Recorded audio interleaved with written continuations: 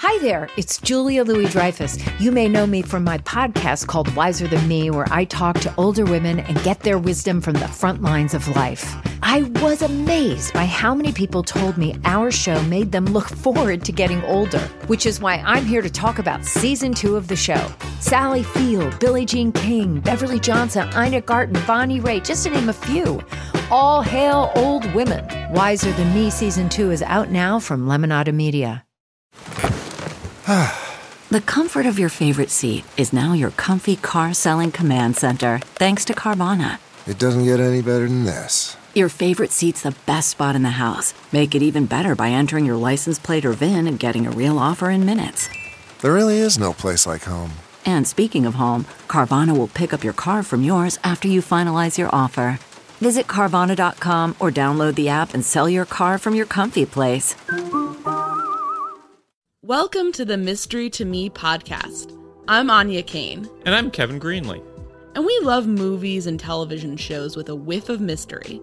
Mystery to Me will feature us riffing on murder mysteries, film noir, cozy detective stories, police procedurals, psychological thrillers, legal dramas, tales of teen sleuths, and more. Once we're done yucking it up about whatever we've just seen, we'll serve up our 5-star final takes on whether it's worth your time. If you're offended by silliness, profanity, political asides, canine-related interruptions, and losers laughing at their own bad jokes, beware.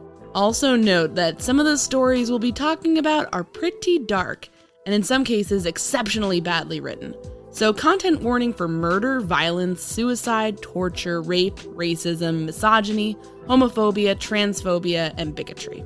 If there's a movie or show you'd like for us to talk about, email us at mysterytomepodcast@gmail.com. Our show's take on genre is pretty loosey-goosey, so as long as your suggestion has some dash of mystery, we're interested in hearing about it.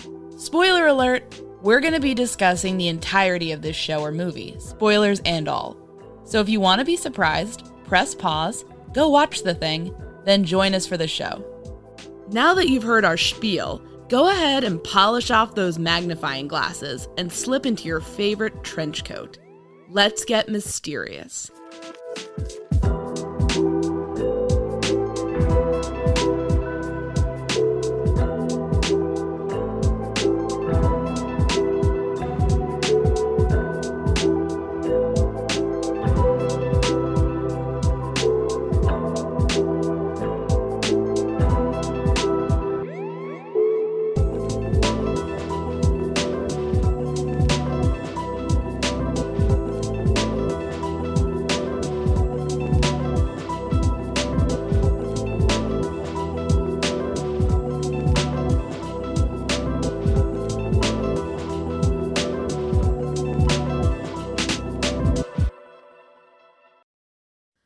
Alrighty, so Kevin, what did we watch tonight?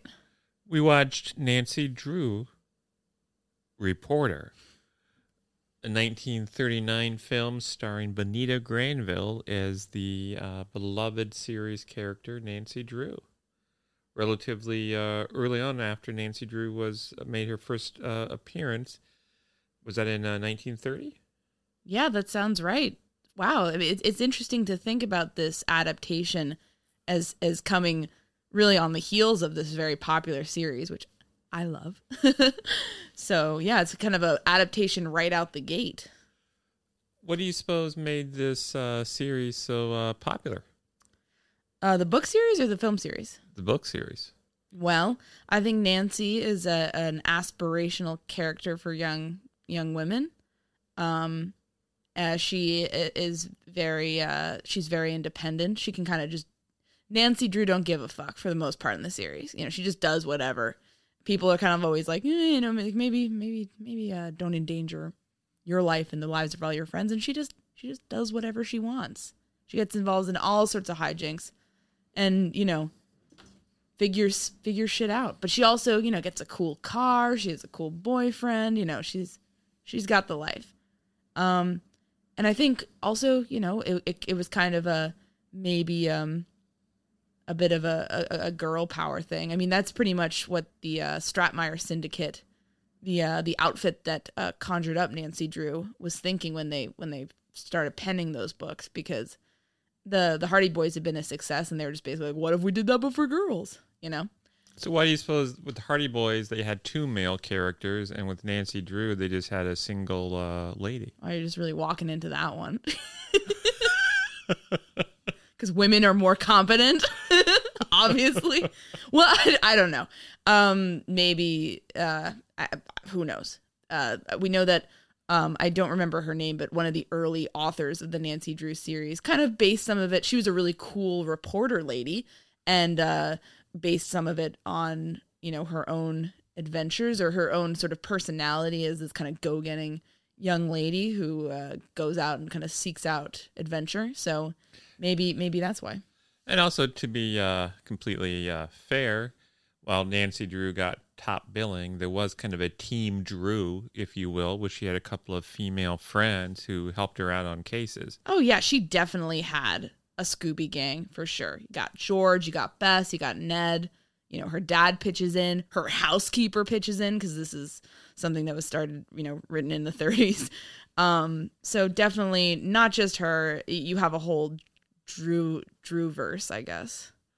Of course, most of those characters did not appear in this film we just saw. No, but it did. This film that we did just see did go back to the roots of that initial one of those. I think her name was Mildred Wirt. She was a real cool lady. Look her up.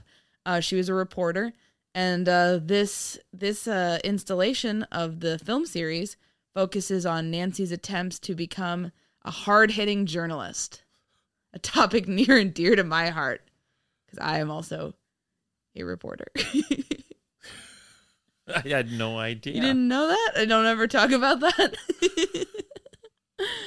So let's talk about the film. Well, before we get too far into the actual story, as a fan of the books, how do you think, just in general, the character of Nancy in this movie, how did she compare to the Nancy in the books? Was it a pretty accurate, faithful portrayal? That's a great question. Listen, I don't think Nancy is a character. This is a children's book series that was written in the 30s and then revised in the 50s and 60s.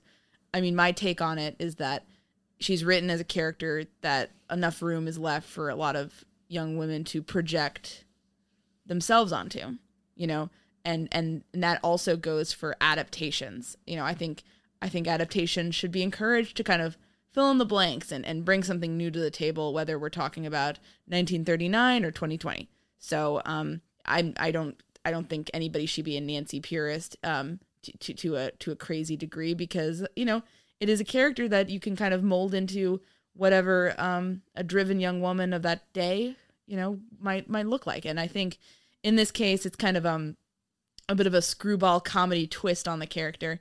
I'm gonna say loved the manic, crazy energy that Bonita Granville brought to this. I really enjoyed it.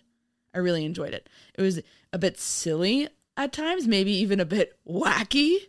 But you really felt like this young woman was really dedicated to solving a mystery, and, you know, didn't really let anything stand in her way in regards to that. So in terms of the characterization, I think as long as you nail that about Nancy, you can kind of bring your own twist to it, and I approve. The Kane seal of approval. Yeah, I'm the only one whose approval matters. So that's what you've told me. I know. I mean, that's the rule. But, you know, I listen, maybe it's not for everyone. Maybe some people would find this too wacky or too silly, but I enjoyed it. That was her. She was not the part of this movie that I did not enjoy. There was other things that we'll talk about, we'll get into, that do not belong in any movie. Not just a Nancy Drew movie. They just don't belong in a movie because they're terrible. But I liked her. We don't want to get too far ahead of ourselves, but there was one point in the movie where you asked me to smother you with a pillow. Yes. And that's a shame. Because there's a lot that works here. What doesn't work really grinds, though. But Bonita Granville, loved her. So this is one of those movies that starts with a montage of the smiling faces of the characters we're about to meet, as if you're really going to love these characters. They're just so wonderful. These are the friends you haven't met yet. These are the faces that will flash before your eyes before you fall asleep tonight. And one thing that's very striking about this montage is most of the characters are wearing hats. Yeah, lots of hats. It's a very pro-hat movie. This is the 1930s. Hats are the rule of the day. And we immediately see Benita Granville. I hope I'm saying that right. But anyway, the main lady's hat is awesome, and her beau, Ted, who is played by Frankie Thomas, has a bit of a mess of a hat, but we're gonna learn more about that later. And also somebody by the name of Killer Perkins, who we will also learn more about later, Unfortunately. has a hat that looks like a colander with a feather stuck in it. I did not care for that hat. I did not care for that character, but here we are. After the opening sequence concludes, we find ourselves where? A newsroom, of course. This is Nancy Drew's turn as a reporter. So we're starting out in a bustling newsroom. Some guy named Tracy is out, and it's driving the editor crazy. As somebody who was once an editor at a college newspaper, I totally understand this character. He's bitter. He's angry. He hates everybody around him. He doesn't want to be there anymore. I mean, this was just me for 2 years of my life in college. So I get it. Love the energy this guy's bringing. He asks some intern if he could find out if some guy named Tracy would condescend to take a little reportorial chore for this afternoon, and it's wonderful, very relatable, very bitter. One point he declares, "Every time I depend upon a reporter, I'm double-crossed." And gosh, if I got a dime for every time I heard one of my editors say that to me about me, I'd have a lot of dimes.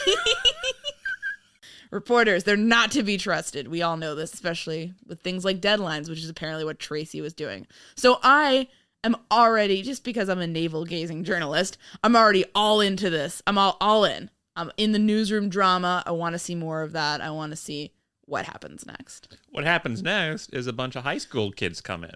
Yeah, the bunch of kids, they have big dreams. They have big ideas. They know what they want to cover.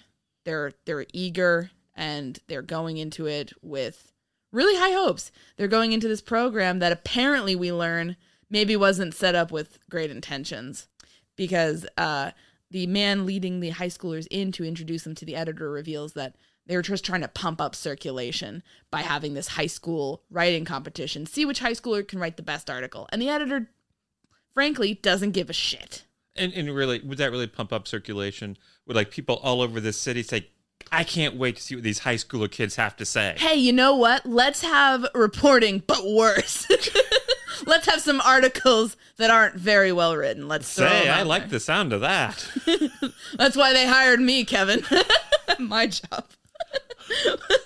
What if the news wasn't very good because it's written by high schoolers? And actually, one of the reporters, one of the aspiring reporters, is a young woman who says, "I want to cover real stories. I want to write about a scandal." And that reminded me of you. That's me. That's what I said that's how I got the job, Kevin. Yeah. What do you think? I just burst in. I want to cover a scandal. They're like, who let you in? What are you doing? Nancy, of course, is one of these high school students, and she's interested in adventure and romance. And then kind of calls out the editor for being so bitter and saying, news is an essential part of any functioning democratic society. I mean, I don't know if she actually says that, but that's, pretty much what she's thinking. She wants the adventure and romance associated with the profession. And the editor is just bitterly talking about how much he literally hates everybody he works with. I get Nancy's energy. I get the editor's energy. Everybody, I've been all of these people in this room. And I've been the guy who got assigned. I mean, basically the editor gives them all just crap assignments. One girl is told to go write a story about a squirrel in a park. Nancy gets some tea room meeting of some old ladies. A guy gets a human interest story about a goldfish. I've been those guys too, where you have an assignment you're not really inspired by, but you have to go deliver. And you've also been the person who does what Nancy does in this situation, where she sneaks over to another reporter's desk, steals his assignment. Well, I hope none of my coworkers are listening to this, but I'm outing you. Jeez, Kevin, I'm gonna get fired. No, yeah, she's not having this, and this is true to Nancy in the books, and you know that, Kevin, because you've read the books as well. she's not above just, you know what? I don't want to write about some tea room bullshit. I'm going to go and get a story, a real story. Tracy's out today. What's he got? She takes it off. She takes a scrap of paper off a spike and off she goes. She's going to go cover a murder inquest. And then we go to the inquest. Where there's a scene where she squeezes past other bemused reporters to sit down in the front row of the press section to hear some riveting testimony about chemicals. I can't even tell if this is an inquest or a trial because I guess I wasn't paying attention. Common theme through some of these reviews. I'm curious, they're talking to a woman who is the daughter of the dead lady's companion, somebody she hired to be her friend. Very depressing backstory here. But she's being told this poison, this compound that you are associated with may have been used to poison this now dead lady. And the woman just kind of starts realizing that they're basically saying you probably poisoned her. I mean, is that how inquests work? Or are they kind of just revealing to you, actually, we think it's you? And you're like, oh no, on the stand? Oh, jeez. No. Oh, I'm sweating now. And of course... See, this would happen to me, though, because I wouldn't pay attention to all the stuff ahead of time. And I would be like, oh, the police are just talking to me real rough because they're having a bad day. And then I'd get up there and I'd be like, oh, jeez. This would be me. And you'd be hauled away in handcuffs. Yeah. Which is what happens to this woman after she gives her testimony. They decide, well, we're going to hold her over for murder. And so Nancy thinks, I've got a heck of a story. Nancy uses a lot of stereotyping about what murderers look like in this movie. I will say that. Not very good reporting. She starts walking out towards her car, and the people parked behind her are a couple who have a conversation. The man in the couple is like if Bane from The Dark Knight had a son with Froggy from our gang, because this man doesn't really speak too clear. This guy in the scene before Nancy comes out, he says stuff that I think is very important. I heard the word tin can, and I think it was really urgent information. We really couldn't understand what he was saying. We don't know what he said. But then as Nancy appears, this guy drives off with his lady love. They hit Nancy's car. Which, let's just be clear, looks like a tank. The car is huge. It's a huge 1930s car where it would just explode into little bits if she crashed it. It just looks dangerous as hell, and she looks tiny in it. It's terrifying. But when she sees them hit her car, she freaks the fuck out. Which, let's be real, that is canonical Nancy. Canonical Nancy does not let shit like that go. She's like Javert. You fuck up in front of her, she's gonna make sure that you swap insurance information here. Because she, in her mind, she's figured it out. This man who ran into her car did $3.50 worth of damage. And also very much in the keeping of the original books is basically, and this is not a spoiler. This is just a general, I guess, series spoiler. If you're reading a Nancy Drew book and it's early on and somebody does something kind of rude or inconveniencing to Nancy, say some sharp-elbowed lady pushes in front of, and inconveniences Nancy. That woman is evil. That woman is up to no good. She's probably running some sort of art smuggling ring, and she's going to become Nancy's nemesis. In Nancy's world, if you do a dick move, you're bad. And you got to watch out for those people. So naturally, we know these people are going to be villains going forward. Also, in Nancy's world, if she asks you to do something, and if you have any decency in you whatsoever, no matter what you're supposed to be doing, no matter if you have a duty or an obligation, if Nancy asks you to do something, you drop it and you do whatever Nancy asks. And this is what happens here because these people hit her car. She freaks out. She chases them wildly. There's this long car chase sequence where she has this huge hat which somehow stays on her head. She traces them to the house where this woman was murdered. There's a man outside the house. The world's loneliest security guard. He's there to guard the place. He says, "What are you doing here?" to Nancy. And Nancy says, "Somebody hit my car, and I think they might be in that house." And so the guard says, "I'm dropping everything, babe. I'm helping you find those people. He doesn't call her babe though, because he's not creepy. But yes, they are. You're gonna find out more about this guy later. It's gonna maybe make you sad, but let's just say for now they are fast friends. They're fast allies. They're gonna get to the bottom of this whole insurance situation. Fact that they track down this fella who's suspiciously looking in the back door of the house. They find him. Nancy confronts him, and he does his impression of Mumbles from Dick Tracy. And he gives Nancy a $5 bill to cover the damages. She says, well, I think you did $3.50 worth of damages. Probably took me about 50 cents worth of gas to get here. I'm giving you back $1. Classic Nancy. That exact thing happens in one of the early books. I don't quite remember. Was that a brass bound trunk? I think maybe that was brass bound trunk. Literally, same thing happens. You have an auto accident. A guy gives her too much money, and she's like, "I can't accept this.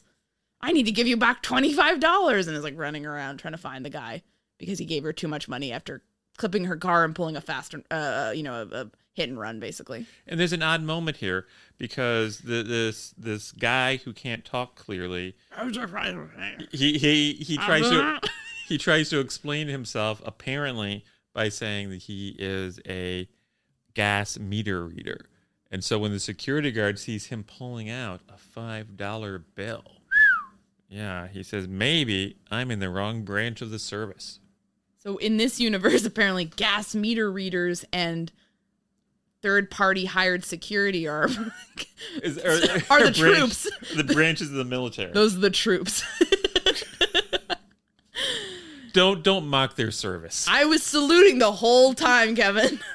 Nothing but respect for my troops. Anyways, we go back to the newsroom. That's where I want to be. That's where I want to see the action. This is Nancy Drew, reporter. I want to see this character being an insane reporter and messing things up for her editor. And Nancy is a bit puzzled. Why? What? She's kind of perplexed by what her editor is saying now. Well, first of all, she thinks she's coming back with a big scoop. Sure, she got a little bit distracted by that car business, but she thinks she has a big story. But guess what? The story's already appeared in print.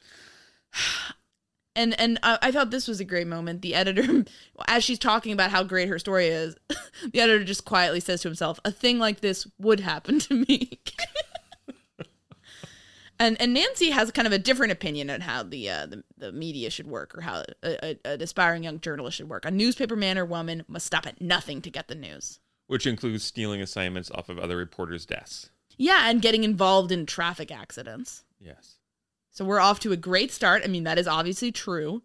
I mean, and I kind of was a little struck by this scene because, Kevin, this feels like a somewhat accurate look, even to this day, about how the newspaper business, or let's say maybe the media business as a whole, takes a lot of like bubbly, eager, young, aspiring journalists who want to change the world, and just gets sort of like chewed up and broken down by this landscape that uses your talents and saps your creativity in exchange for very little, and certainly not in exchange for appreciation oftentimes, and it just sort of spits you out, and before you even know it, you're this editor. You're sitting around, you hate everybody you work with, you don't know why anybody would be foolhardy enough to come try to work with you, and I mean, it's just sad, it's just sad. Nothing has changed. There is nothing new under the sun.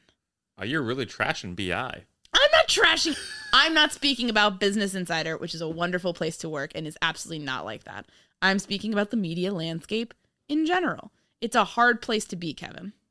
It's a fun job. I would never do anything. I love being a reporter, but I know at times it can be pretty stressful. And I know from other people, at other outlets, that it can be pretty demoralizing sometimes. So, be nice to reporters online, because we're dealing with a lot. That's all I'm saying. But they're another branch of the service. We're the troops too. We're also the troops, along with the those are the branches of military: gas meter readers, private security, and journalists.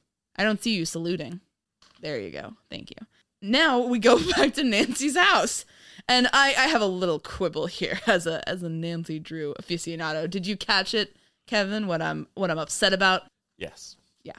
Well, basically, in the books, Nancy has a housekeeper named Hannah Gruen, and in this, the director or writer or whatever decided to name her Effie. And there is an Effie who works as a housekeeping professional in the books. She's not their main person. I don't know where Hannah is, but yeah, I would like a word with whoever wrote the script, because that's not canon. So who was it that was about 20 minutes ago saying, oh, you don't need to be a Nancy Drew purist. You can let people do their own thing. You're easy with that. It doesn't bother you in the slightest. I'm just doing a bit. I'm being my best impression of a comic book fan. You take that back. No. Nancy and her father, Carson, get into a discussion at this point about the woman who has been accused of murder. Yeah. And, I think Carson, who is in this movie and in the books a respectable lawyer who, it's never really clear what exactly branch of law. You're a lawyer, Kevin, what is your best guess about what branch of law or what type of law he does? Well, in the movie, it is talked about as a coup if Carson would represent this alleged murderess. So I'm assuming that means he's a criminal lawyer. In some books, he's like representing railroad companies. I mean, geez. And investigating gangsters. Like, you never know what he's going to do. And it was about this point in the movie that it occurred to me that Nancy's always really, really excited. She always talks really, really fast. She always runs around all the time. She runs down the stairs. She runs across the street. She's always so excited. It seems like she just did a line of cocaine. I mean, well, you live with me, so you know what that's like. I get how that might be wearing. I loved it. Well, I mean, this is a Nancy Drew film. This is the 1930s.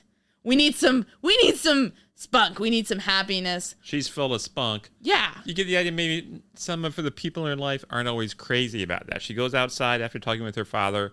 She calls out to her, male friend, Ted. She says, hey, Ted. And you see Ted kind of sigh, like, what am I in for now? I mean, if you knew this woman in real life, wouldn't you kind of be a little bit, like, oh, geez, what is it now? Like, I love you, Nancy, but like, I mean, and that's in the books too. I mean, she's so driven to solve mysteries. She's constantly making decisions that put herself and her friends and her members of her household in kind of danger. Speaking of people doing things that perhaps put others in danger, as she goes over to talk with Ted, who's in his garage, there is an explosion of some kind in her car. Nancy gets Don Bolzed. This is the gritty Nancy Drew reboot we did not know we needed. A man died. I'm sorry. I'm terrible. But anyways. Don Bolles, of course, is a reporter whose car exploded and he passed away tragically. It's awful. May he rest in peace. He was a good one. I shouldn't joke about these things. But, I mean, Ted kind of acts like a jerk. I mean, I'm a jerk for making jokes about that, but Ted also acts like a jerk here. Because, I mean, if your girlfriend or, like, even if your friend drives up and her car is smoking and she's screaming and your reaction is like, haha, silly female. It's just a whistle bomb in your engine. I mean, that's kind of rude. What is a whistle bomb? It's, you know what a whistle bomb is, Kevin? It's the IED of whimsy. And it's not what we needed in this film. Because the whistle bomb is the harbinger of Killer Parkins and Ted's sister, Mary. And you know what? I'm just going to give you guys a spoiler. They're not good news. They are some little rascals, wannabes, rejects from the Our Gang crew who are slapped in this movie to provide comic relief.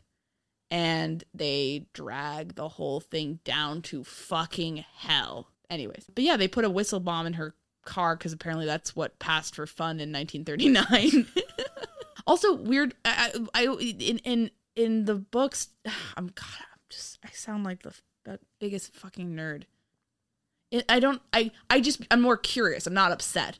I'd be curious why they changed Ned's name. In the books, Nancy's dating Ned Nickerson, and they changed his name to Ted in the movies. And I'm just asking. I just want to ask questions, okay? I don't hate it. You can do whatever you want, but I guess I just would be like, did like some prominent Ned kill somebody in 1939? And everyone was like, oh, can't drop that name for a while. Jeez. Or did somebody just read it really quickly and like was cocaine a thing in 1939? I don't even know. And then just put the name wrong and that's what stuck? I don't know. I'm just asking questions like any good reporter. That's all. I'm glad that's what you tell yourself. You don't have questions? Oh, also we get treated to Killer Parkins. This fucking alfalfa fucking piece of crap. I hate this kid. I just want to make that clear. I hate him and I hate Mary, Ned's sister. And suddenly he's mimicking Donald Duck. And don't worry, it's not just once in the film. We get to see that later. It's wonderful. And I would say two things. His impression of Donald Duck, still easier to understand what he's saying than it is to understand that Bane asshole. And number two, just as a bit of trivia, the kid who imitates Donald Duck, somewhat ironically, he went on to be the voice of Pinocchio. Yeah, nice movie. I like Disney films. He should have stuck with that. I don't even blame the child actors in this. I guess it's just really irritating when you have some nice things about a movie, but then we have to devote so much time. I mean, this movie is like a little bit over an hour, and so much time is devoted to the antics of these two kid characters, Mary and Killer Parkins, who, to be very clear, are not in the books, but whatever. If they were a good audition, that would be fine, but they're not. and their antics is basically being rude and leaving whistle bombs in people's cars. And like these cars are like 1930 looking freaking cars. I mean, they look like if you kicked it wrong, it would like blow up. I mean, they look dangerous. So these kids are really.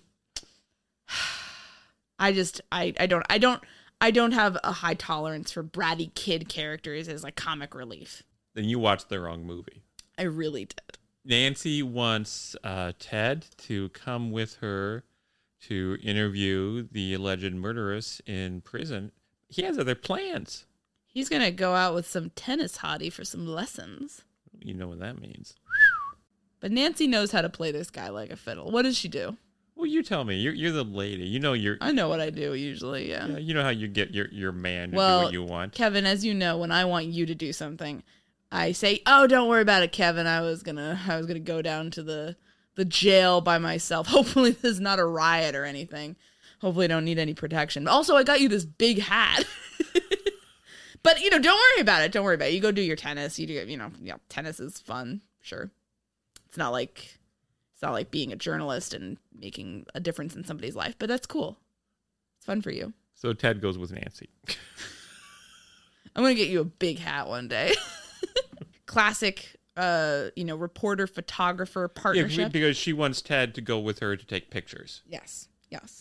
Very season 3 Stranger Things, Nancy and Jonathan vibes. They're uneasy with each other. Things aren't going very well at the newspaper job, but they're going to try their best to break some news here. But things don't go very well when they get to the jail, as you can imagine. What happens? You're not allowed to have a camera when you go visit somebody in jail. So the person takes it away from Ned. And that's the end of the movie. And also his name's Ted in this, Kevin.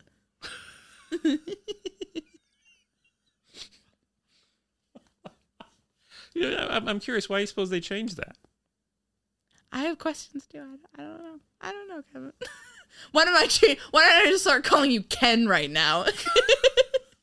But Nancy knew that you're not allowed to have cameras in jail, so she put was it a rock or a piece of wood in the camera case and put the real camera in her hairdo. In her giant perm. And turns out that's why old ladies have those kind of hairstyles back in the day, because good for concealing camera equipment. And then Nancy, who is Anya alluded to, had given Ned or Ted a hat. She suddenly decides this hat looks too good for a reporter. So what does she do? She destroys the hat. She destroys it. Are you speaking metaphorically? No.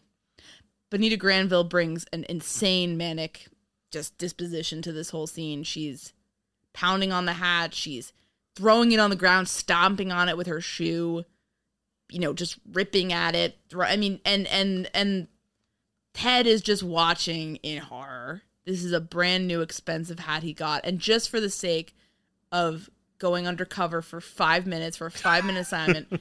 His lady, his girl, Nancy Drew, is destroying this gift. It's almost like she's destroying his heart. It's at its heart on the prison floor, being stomped into a big crumpled mess.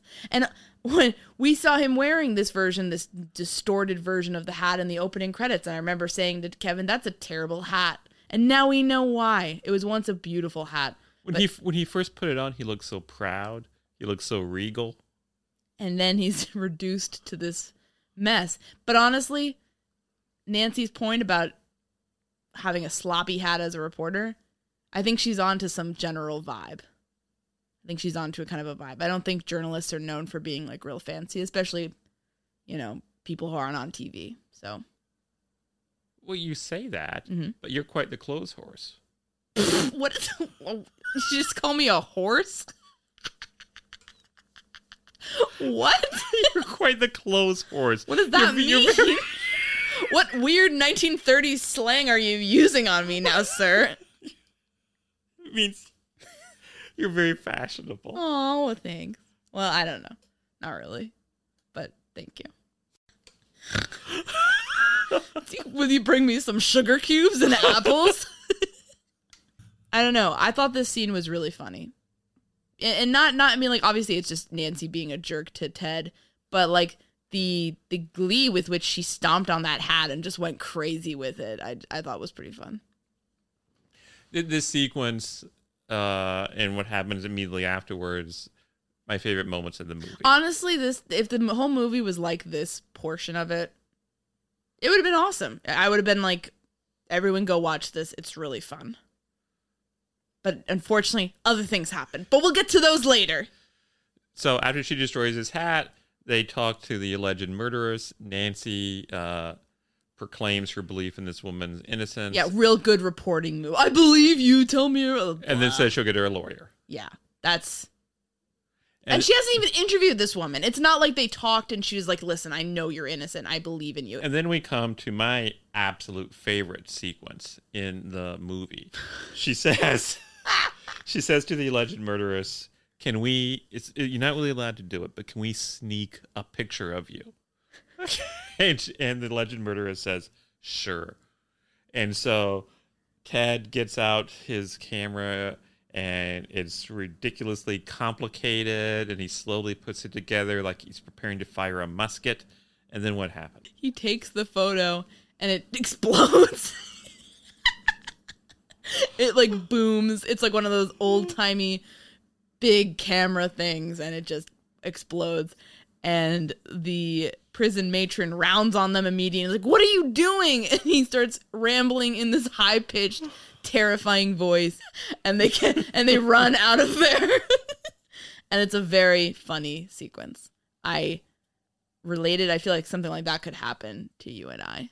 Yeah, I no doubt about it. Nancy's next move is to go back to the murder house where she's been led to believe there is some evidence that could potentially exonerate the alleged murderer. We should explain what that is. Basically, it's all some dumb shit about some friggin' chemical that photographers use. This lady who's accused as a photographer, she says that she did indeed have some of this chemical, but she never used it to poison. But that if anybody else was messing around with it, their fingerprints would be etched onto the tin. So, I mean, wouldn't that imply that their fingerprints were like burning and they were holding it like screaming like, ah! So anyways, I don't have fun with that image. But basically, if they can get the tin is the MacGuffin. If they can get the tin, they can show some other guy's fingerprints are on this. This lady is innocent. So Nancy is out to find So I guess tin. Nancy's next move is to contact the authorities and let them know this evidence might still be in the murder house. What? Chain of evidence? Huh? What's that? No, so Nancy decides that she and Ned will go over there and she will figure out a way into the murder house and look for the evidence herself. And Ned says, well, even if you can get in, it's still illegal. And what is Nancy's retort? Not for a journalist. No, not for a reporter. And that's your whole attitude. That's my attitude in life. I'm a member of the Fourth Estate. Try me. Come at me. I can do whatever I want. You're a reporter. No. Nothing's illegal for you. it's just anarchy for me. I can do what I can do all sorts of heinous crimes, and if the police come at me, I can just say, see this little ID. Sorry. Anyways, but and I think what happens next is a little bit sad, a little bit funny. I think it might be your favorite sequence in the movie. Yeah, I really enjoyed this because again, I could see us in this position. All the sneaking around scenes are fun. We meet an old friend, a dear friend, the guard who we saw help Nancy find the hit and run driver. And Ted walks up to him and says, "Do you want to buy some magazines?" "Oh, I guess not," which is a great pitch. But then the poor guard ends up taking up Ted's offer to play rummy with him. He was so happy when Nancy came by the last time. I think he's a deeply lonely man. Guarding is a lonely profession if there's no other guards to hang out with. And so I felt very sorry for this man in this scene. But anyways, they make a high stakes bet for the rummy. Penny a point. Penny a point. Ted is freaking out because like it's 1939. And this is probably my favorite sequence in the film. Ted makes them switch seats so that the guard can't see the door when Nancy's going to sneak in. And then as Nancy's walking up the porch and into the door, Ted starts caterwauling this insane song that just is ad-libbed, I think, and banging on like a pot that's somehow there all of a sudden.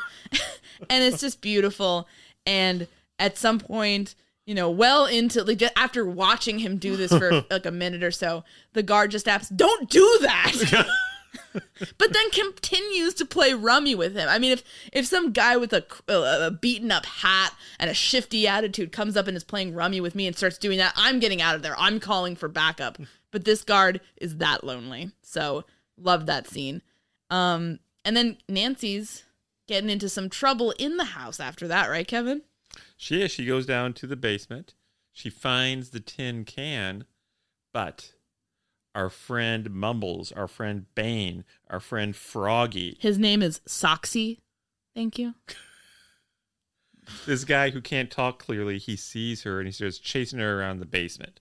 But she escapes with the tin can. Heck yes. And meanwhile, Ted has gone into bankruptcy.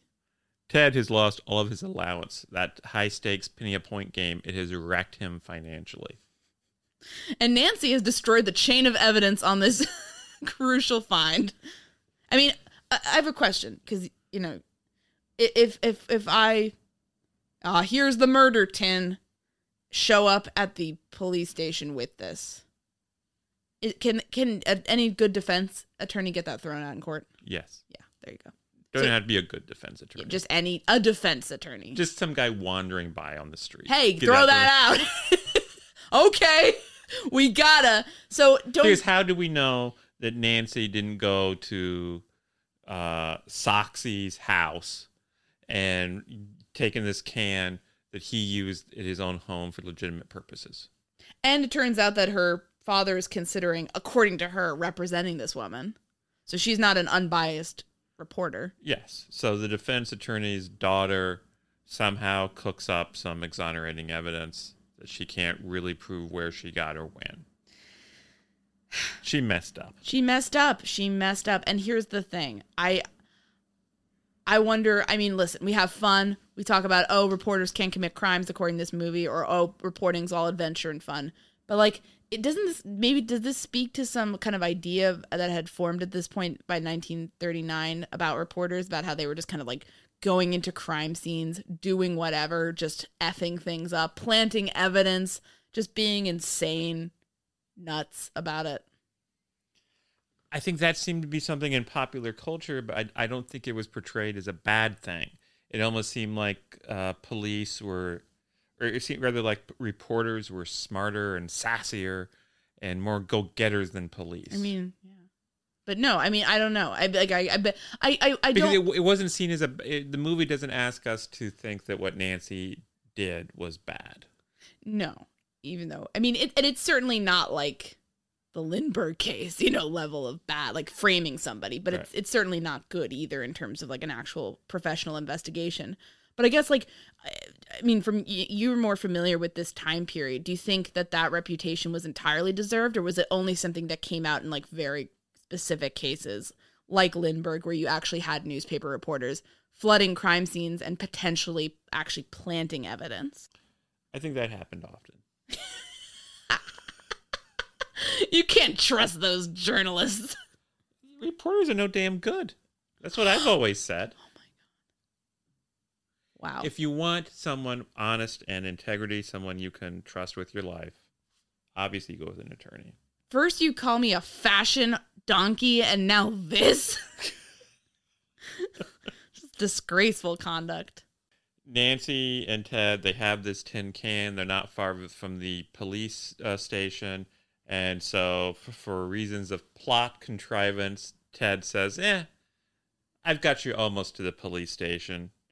You take it the rest of the way, Nancy. You can tell me what happens later. I'm going to go play me some tennis. And he bounces. He ditches. Good for him setting some boundaries, honestly. Unfortunately, it doesn't work well because the Soxy's girlfriend appears out of nowhere, grabs the tin can from Nancy, and starts running off. Nancy starts chasing her. And the chase concludes when she runs into Captain Tweedy. And she says, Captain Tweedy, of all people, it would have to be you. And I believe this was Captain Tweedy's only appearance in the film. Yeah, I'm baffled by this. Maybe he's a recurring character in the other Bonita Granville, Nancy Drew movies. Maybe he's just some copyright infringement of Tweety Bird, but he never shows up again. It's blink and you miss it. I don't even understand. And later on, there's an extended sequence we're talking about involving another police officer. Why not just use Captain Tweedy for that if he was so important? Right, and I mean, not to be that person, but that's not the name of the main cop in the Nancy Drew series. Just saying. We then cut to a scene where Carson Drew arrives home. McGinnis. That is the name. I forgot that, and I was desperately Googling. She works with a Chief McGinnis. I apologize. Proceed. Carson Drew arrives home. Oh, and sorry, I'm being really obnoxious, like Bonita Granville in this movie at times. This is my second least favorite scene, perhaps, in the movie. What's coming up, and I think when you hear about this scene, you'll be wondering, well, why isn't it your least favorite? But you're gonna find out later. So just buckle up. This scene we're about to describe, very disturbing.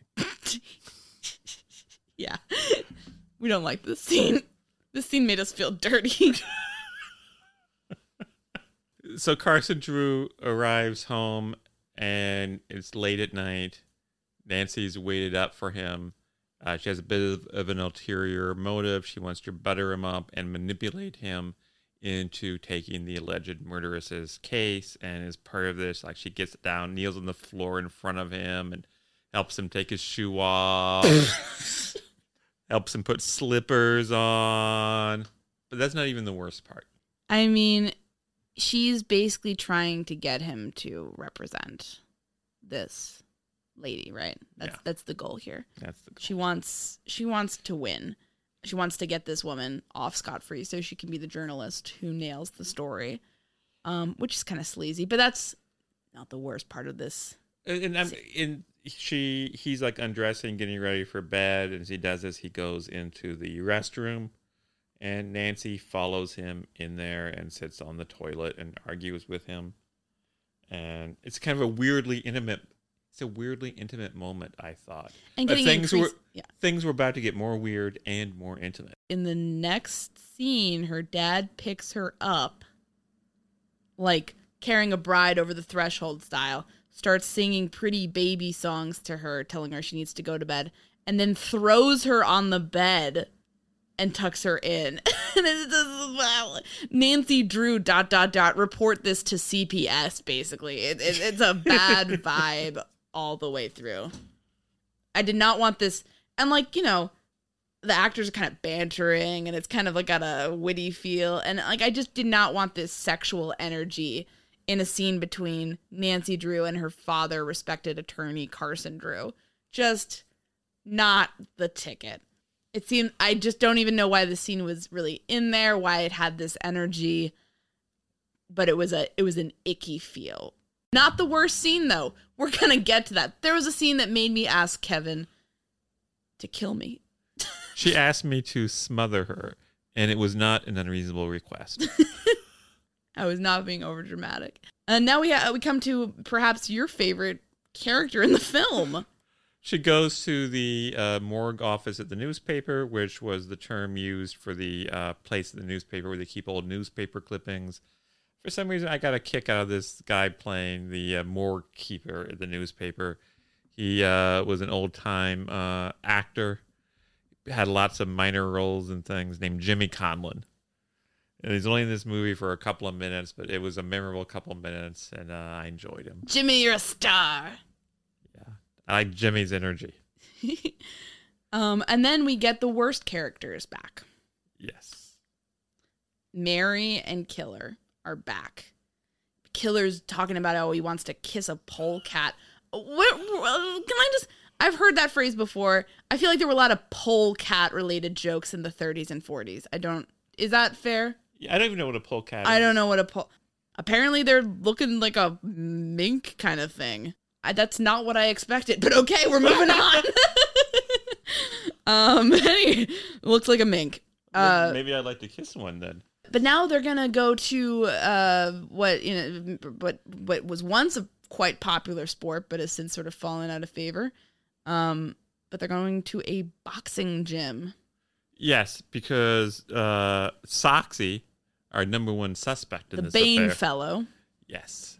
He is a boxer, and so Nancy has decided that if maybe Ned can pose as a boxer, maybe he can get something out of Soxy.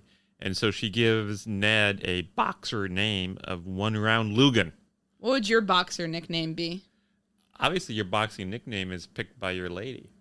Oh, well, just throwing it back to me. Yeah. Knockout Kevin. Because KK. Oh, no. Well, I don't know. That's going in a bad direction. I was trying to do like a KO pun, but it just didn't come out right. Oh, that's very sweet. Knockout Kevin. What's my boxing nickname? Asamani. No, it's obviously Killer Kane. Well, why don't I Killer Kevin? We can't both be killers. So you want to be named after Killer Perkins? No. Okay, I take it back. I take it back. I was willing to fall on that sword and take that. That's terrible. I don't even want to think about Killer Perkins, and we have to talk about him more because there's something truly heinous coming up. My ancestor was a boxer, and he apparently was pretty terrible too. So I don't think I'd be very good at this. But anyways, we enter the ring of sexism and awkward humor now, because of course you know that now that Ted has been set up as a boxer, Nancy's gonna get into him some hot water here. Because naturally, when he's trying to talk to Soxy about the case and pump him for information, Soxy's not having it. But Soxy sees this like scrawny kid and is like, "You're from Frisco? Like, let's show him how like you do it on the East Coast." And they have obviously they have a boxing competition then. And Nancy's doing some weird technology stuff. I can't even figure out what she's doing in the scene. So there's some sort of in this gym. They're playing a radio. And the radio is right next to a phone. And for some reason, anytime you dial the phone, it interferes with the radio reception. So when you use the rotary dial to like dial a 3, there would be like 3 little brief interruptions in the song.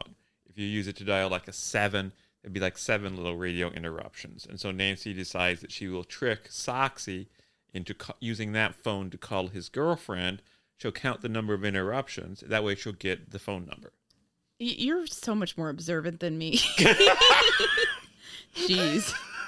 You're like Nancy. I'm like Ted in the boxing ring, just confused and bewildered by all my life circumstances at this point.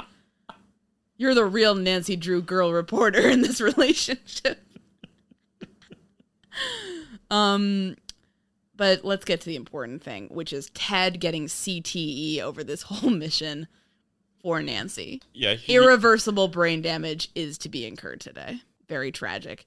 Making him box somebody else. That seems like something you'd have happen to me. Why does that seem like something I would have happen to you? You'd do anything for a scoop. Jesus. You've got your headline happy. Do you think they'd buy that you were a boxer? I've got the form for it. Look at this body. You'd be doing the hands, like the fists raised in front of your face, kind of old-timey stance. That'd be my move. That would be your one move. They'd be like, oh, he's a real boxer. He's one of those old-timey guys. He does the old style. And that'd intimidate And then him. you wouldn't move from there. They'd just knock you out. I took a couple of boxing-themed exercise classes pre-COVID, so I don't know. Maybe I would do well. No, I You sound wouldn't. pretty cocky. I would definitely immediately die. And, I mean, honestly, though, I might do better than Ted and, frankly, Soxy, because I'm no boxing expert, but I'm pretty sure you're supposed to kind of keep your hands around your face so you can block. And these guys are just swinging wildly in a ridiculous manner. And maybe that was the 1939 method. Who knows? But it looks very silly. For some people, everyone becomes super interested in this, so they're not watching Nancy's hijinks, but it just looks very ridiculous. But this made me think, Kevin, so you think that this might be your fate someday, that I might rope you into some underground boxing exhibition. Let's say you're out there, you're in your little shorts, you're in your, fancy boxing gloves. What do you do? You don't know how to box. What do you do? Do you try to fight the guy? Do you fake getting KO'd right away? What do you do? I fake getting KO'd right away. Right away, like the first hit? One round Lugan. One round. What does I'm that done. mean? That means I wouldn't even last a round. You'd be I'd one, be- one round Kevin. One punch, Kevin. You just hit me, I'm down. You could be Kevin One Punch, KO. One punch is one word in this case. Actually, that'd be KOP, like a weird cop. Well, that's what you have to look forward to. So then Ted and Nancy, they get out of there. They have a conversation where Ted inadvertently reveals that this girl he's been playing tennis with all these times, she isn't just some hussy. She's a lady who's given him tennis lessons. It's a professional relationship, not a personal one. Mm-hmm. And Nancy's elated. We're getting close to the scene that made me so crazy that I wanted to end it all. So there's a scene where Nancy and Ted, apparently when Nancy was trying to get that phone number, she missed the last digit or something. So they have to call different hotels. They're calling different variations of the numbers she has. And they finally hit on one. It's a hotel where Soxy's girlfriend is staying. And through clever language use, they were able to find out that she's at a particular Chinese restaurant. So they drive over there. Let me just say, because I want to stall, because I want to delay the inevitable. But I mean, I really enjoyed that. I enjoyed these scenes of Ted and Nancy figuring out this mystery together. Nancy's the driving force. Ted's helping in some key ways. And they're using these techniques of pretending to be different people on the phone and figuring out the dialed numbers. And, it's a silly mystery. This is not a very in-depth mystery, but it's nice to see resourceful young people working together to kind of get involved and solve this mystery and figure out who the murderer is. I like these scenes. I wish all the scenes were like this, or like the funny photography, or, pot banging scene, because if that had been the case, this would have been a very fun old-timey movie. And I wish they hadn't relied so much on the kids. So they drive over to this Chinese restaurant, and they learn, to their unfeigned horror and dismay, that the kids have stowed away in the back. They locked themselves in the trunk of the car, and for some reason, Just leave them in there. That's what I say. Lock them back in. Ted and Nancy let them out. The kids plead to be allowed to come into the restaurant. Nancy and Ted explain they don't have enough money to pay for 4 meals, and the kids can only come in if they agree not to order any food. The kids agree. They go into the restaurant. Almost immediately, the kids start setting fire to things at the table. Just like a metaphor for the movie, honestly. And then, of course, when the waiter comes, I sound like I'm dead inside because I am. The kids order some food. Chop suey. And so because of this, the final bill comes to 65 cents more than what... we need to talk about a few other things before you wrap this up, because I know you're trying to get through it too. I am. But we need to talk about a few other things, because we'd be derelict in our duty to not mention this. God. This is in a Chinese restaurant. This is a very offensive, horrible, racist portrayal of these Chinese employees in this Chinese restaurant. So that's just adding to the just overall grating terribleness of this entire scene. Just totally unnecessary. Just totally unnecessary scene.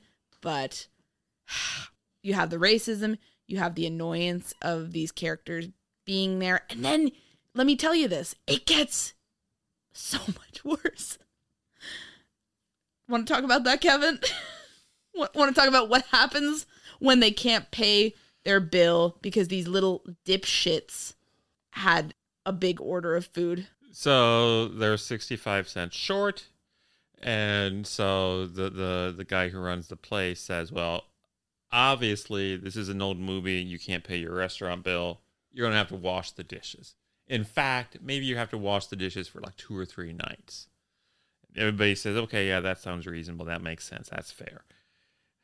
And then they start to be marched towards the kitchen. And then one of the kids, Killer Parkins, says, wait a minute.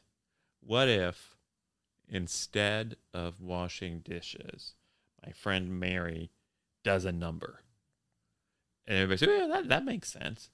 Because obviously diners at a restaurant where they're hoping to see professional entertainment would love to see a random 14-year-old girl do a number. What happens next? They sing. And they don't just sing. They sing a melody of classic lullabies like Mary Had a Little Lamb. I think I blacked out after that one. But it goes on and on and on. And I feel sorry saying this.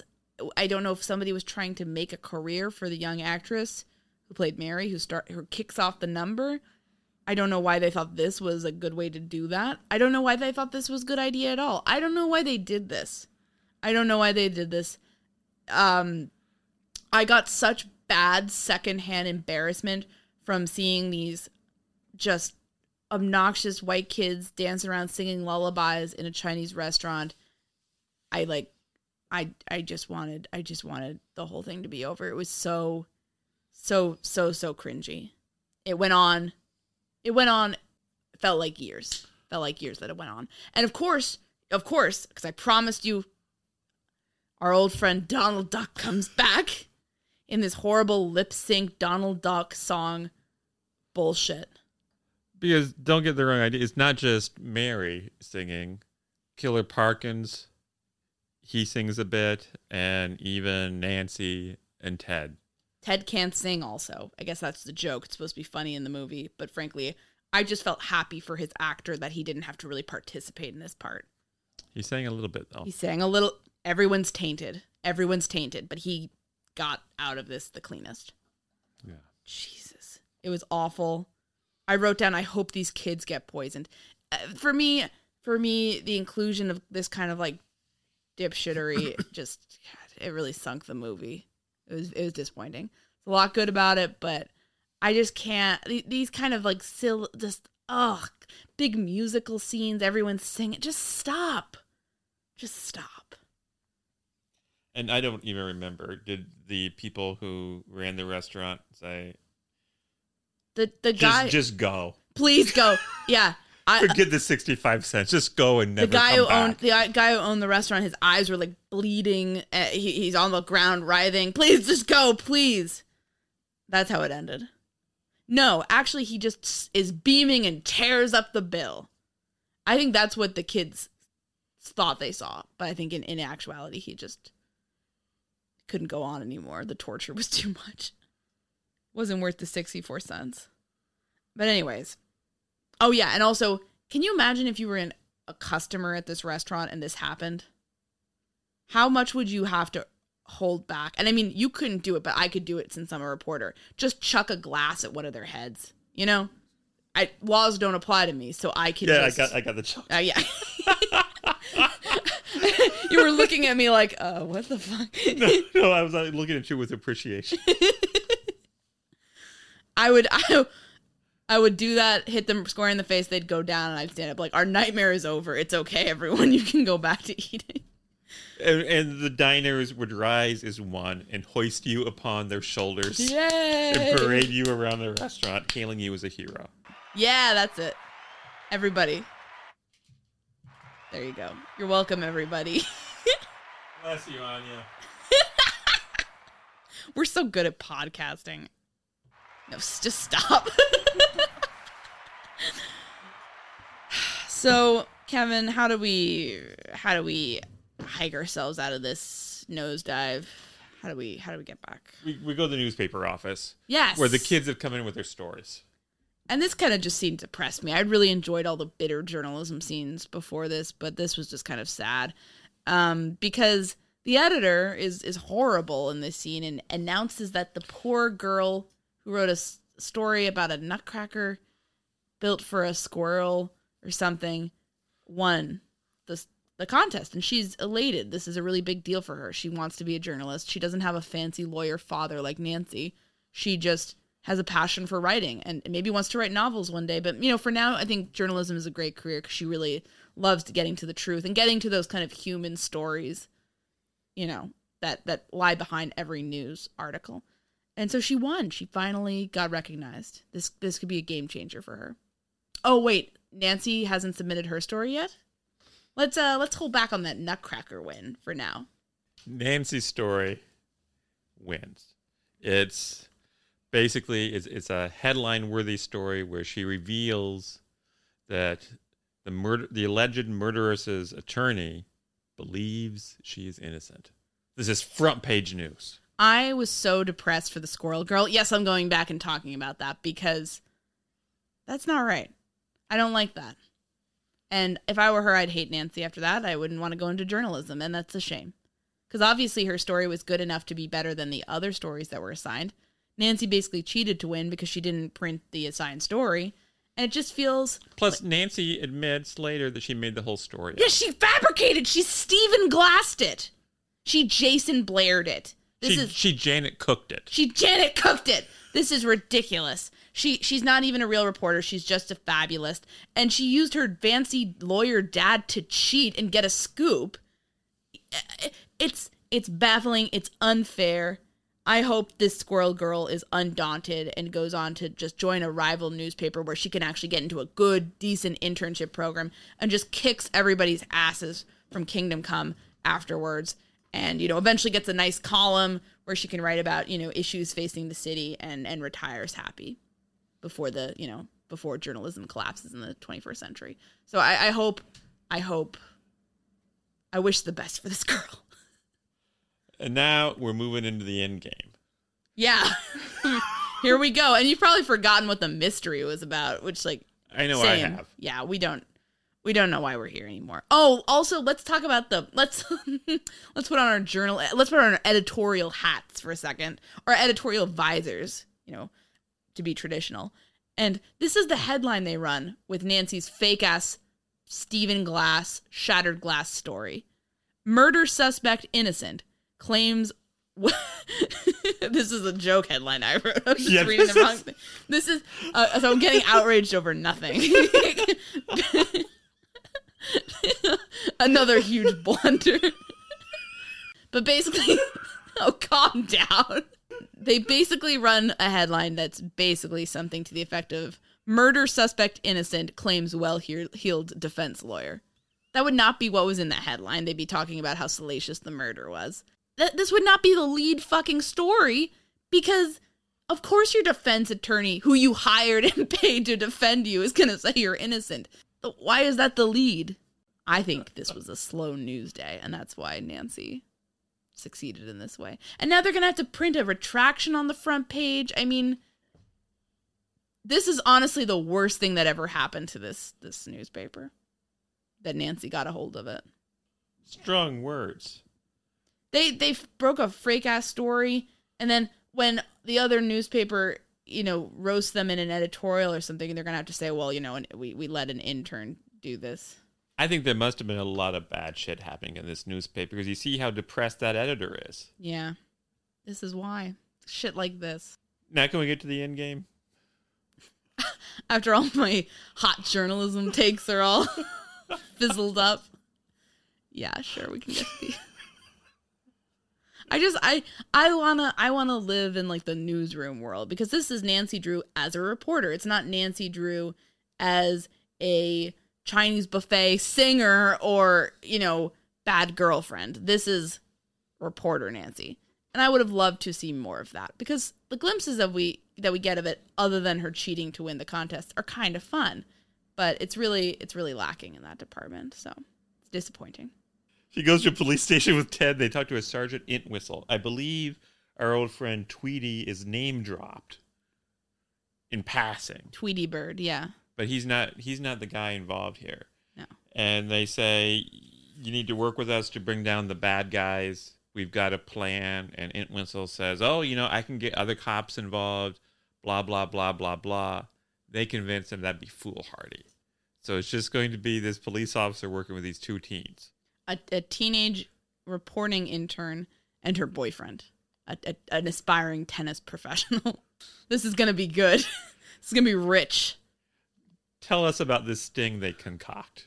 Well, their big idea is to dress Sergeant Entwistle up in drag so he looks like a Mrs. Doubtfire reject, and go up to the criminal's hotel room, drill a hole. Oh, no. I'm getting ahead of myself. I don't want to simplify this very, intensive, well thought out sting operation. They check out the room right next to the criminal's room. Then they're going to, without a warrant, drill a hole between the walls, in the dividing wall between the criminal's room and their room, and then do some complicated technical work in order to make sure that the wires are going through that hole properly and are all set up around the criminal's room so they can really listen in and hear them talk about, what happened, or what's going on. Where's the tin? Get some confessions on the line. So just... Can I say, this plan sounds flawless. Oh, yeah. It's what could great. possibly go wrong? Tell me what happens. Well, first of all, we should talk...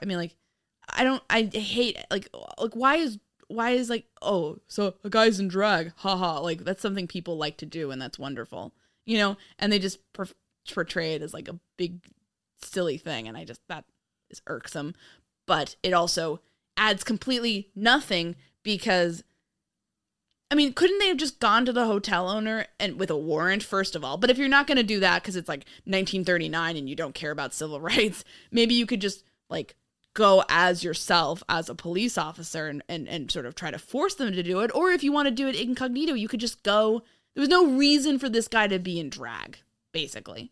He could have just been I'm a traveling businessman. I'm going to go to that room. There was no reason. Anyways, so this goes really well. They're drilling a hole. Nancy and Ted are tasked with drilling the hole in the wall of the hotel room that they are staying at. And Sergeant Entwistle is bustling about the criminal's room that he's broken into.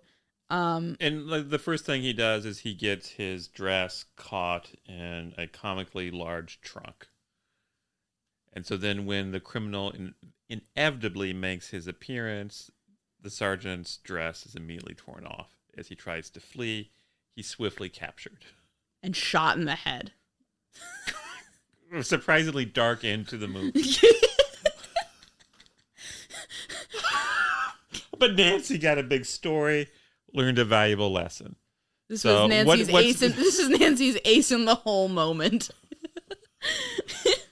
It's just a shame it was a 5-star final for Sergeant Entwistle. Oh, Billy Wilder should never have been asked to direct this movie. So that's not how it ends. No. He doesn't get shot in the head. He just gets captured. And then the criminals go into the next room where they find who else but Ted and Nancy. Who are swiftly captured. Were swiftly captured as well. and you don't see what happens to Sergeant Entwistle. So at this point, maybe he is dead. We don't know. And he and the criminals force Ted and Nancy up. So what would you do if you're the criminals? You capture these two meddling kids. What's your next move? How bloodthirsty am I? You're just an average criminal. You're the criminal in this picture. Well, I don't know. They killed an old lady, right? They poisoned her. Yeah. So would you just kill him? I mean, if I wanted to get away with it, maybe. Because this is clearly an off-the-books operation. Because why else would these teens be here? I don't know. I don't want to kill anybody. Because apparently he succeeded in immobilizing Sergeant Entwistle. Right. So they can do that. I guess I would... I don't know. I mean, honestly, at this point, maybe if I wanted to seem like an upstanding citizen, I don't think they have anything on me. So I might just be like, I'm going to like hold you all at gunpoint in my hotel room and call the security and basically sue your asses because you were trying to steal. You guys were acting as agents of the state. You were trying to spy on me. This is ridiculous. I'm being harassed by the police department in an unofficial means. I'd get Sergeant Entwistle's. Get his badge. Get his badge. Get these kids, some counseling. God knows they need it. So yeah, I'd probably do that. I forget. I don't even remember if they got anything on them. I think they kind of just came in and found Sergeant Entwistle and we're like, okay, we're not. They had no reason to try to capture these people. They could have literally just been in the right and been like, they broke into my hotel room. I don't know what they're doing. Right. But what he does with Ted and Nancy is he takes them to the roof. And that's kind of an ominous moment a little bit because you're like, are they gonna like make them jump off the roof? Yeah. Make it look like a suicide? That's a good move. But instead, that's a good move. He locks them into like a storage shed at the top of the roof, which is also the room where for some reason you have a very conveniently labeled control board which controls all the lights on the hotel's sign. What's gonna happen?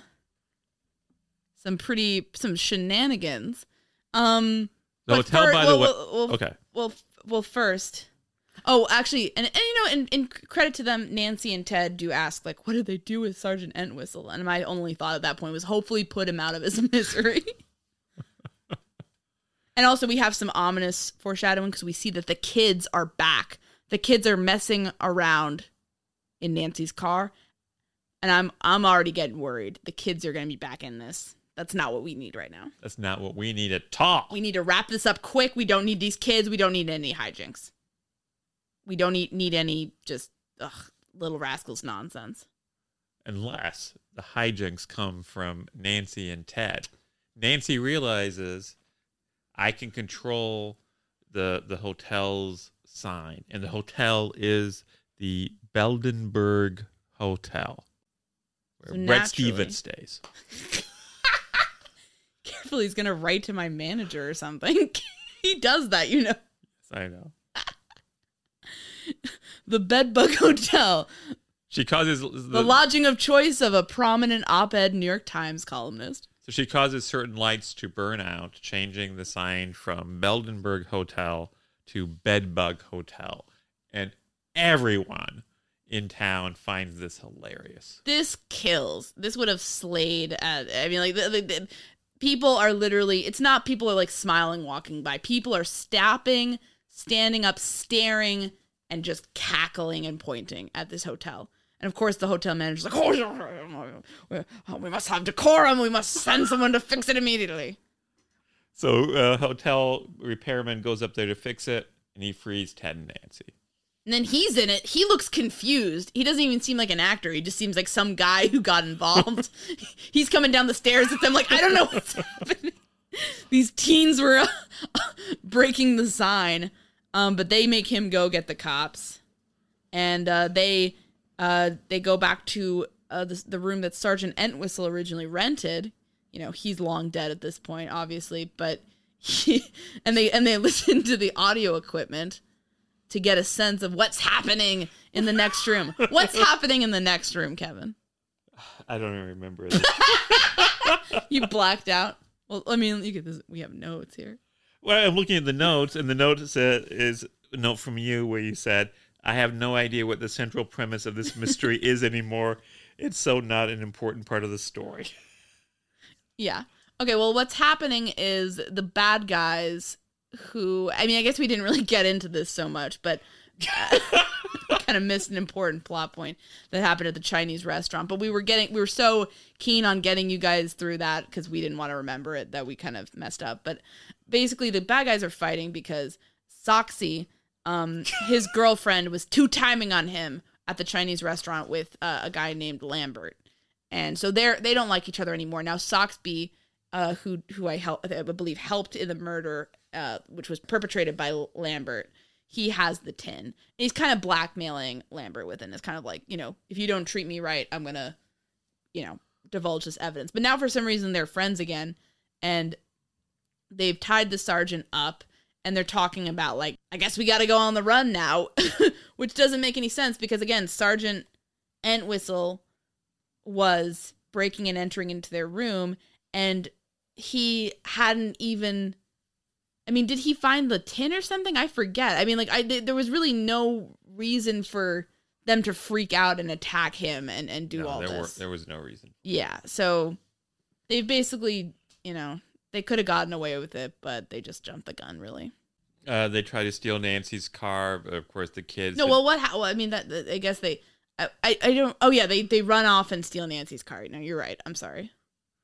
But the kids had planted their whistle bombs. Don't sound so excited about it.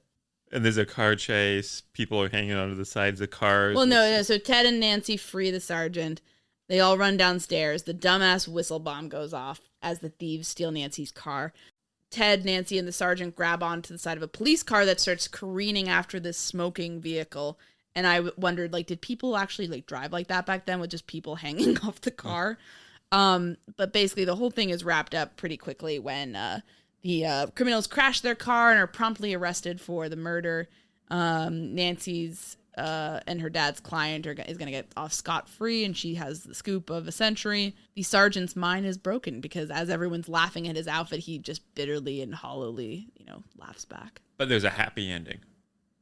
Yes. Because we get on a call on the radio about our favorite characters, the kids, Killer and Mary, and they've gotten, I believe, nabbed for setting off those whistle bombs, and hopefully they get sent to jail and later Old Sparky because I can't stand them, and they are the real villains of this picture because their presence and this bad writing really dragged down what could have been a fun, entertaining, and diverting picture about Ted and Nancy figuring things out and doing a mystery and being kind of silly. We didn't need this extra comic relief. The only funny scenes are the ones without them.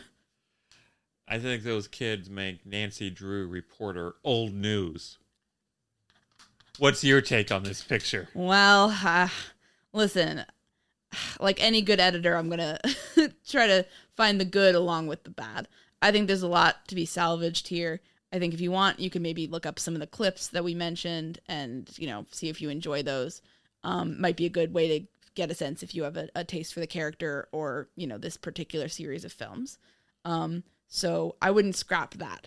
But I like Ted and Nancy. Love Ted and Nancy. That they're really fun together. I'd be interested in checking out more films in this series just to see if they had more time and less kind of dumb side character nonsense because they were a lot of fun. And that is worthwhile.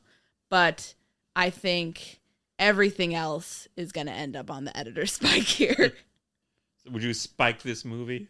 No, I wouldn't. I would spike most of it. But the stuff that's good could be reworked into something pretty good. Would you put out an extra edition? You know what I'm saying? I don't even know. You're just trying to do newspaper puns. I think here's what, if this was a story, I would tell the newspaper intern, you have some talent here. I want you to go back and delete 1/3 to 2/3 of this. Rewrite it with a real focus. Make sure you have a nut graph so you remember what this whole thing's about and why people should care. And make it punchier and focus on the actually interesting stuff. Cut out all the fluff. That's my editorial take on this movie. Is it time to write 30 on this one? Yeah.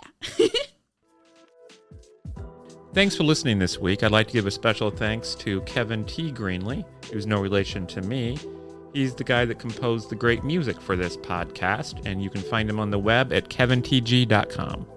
You can follow us on Twitter at Mystery to Me. That's mystery_to_me_.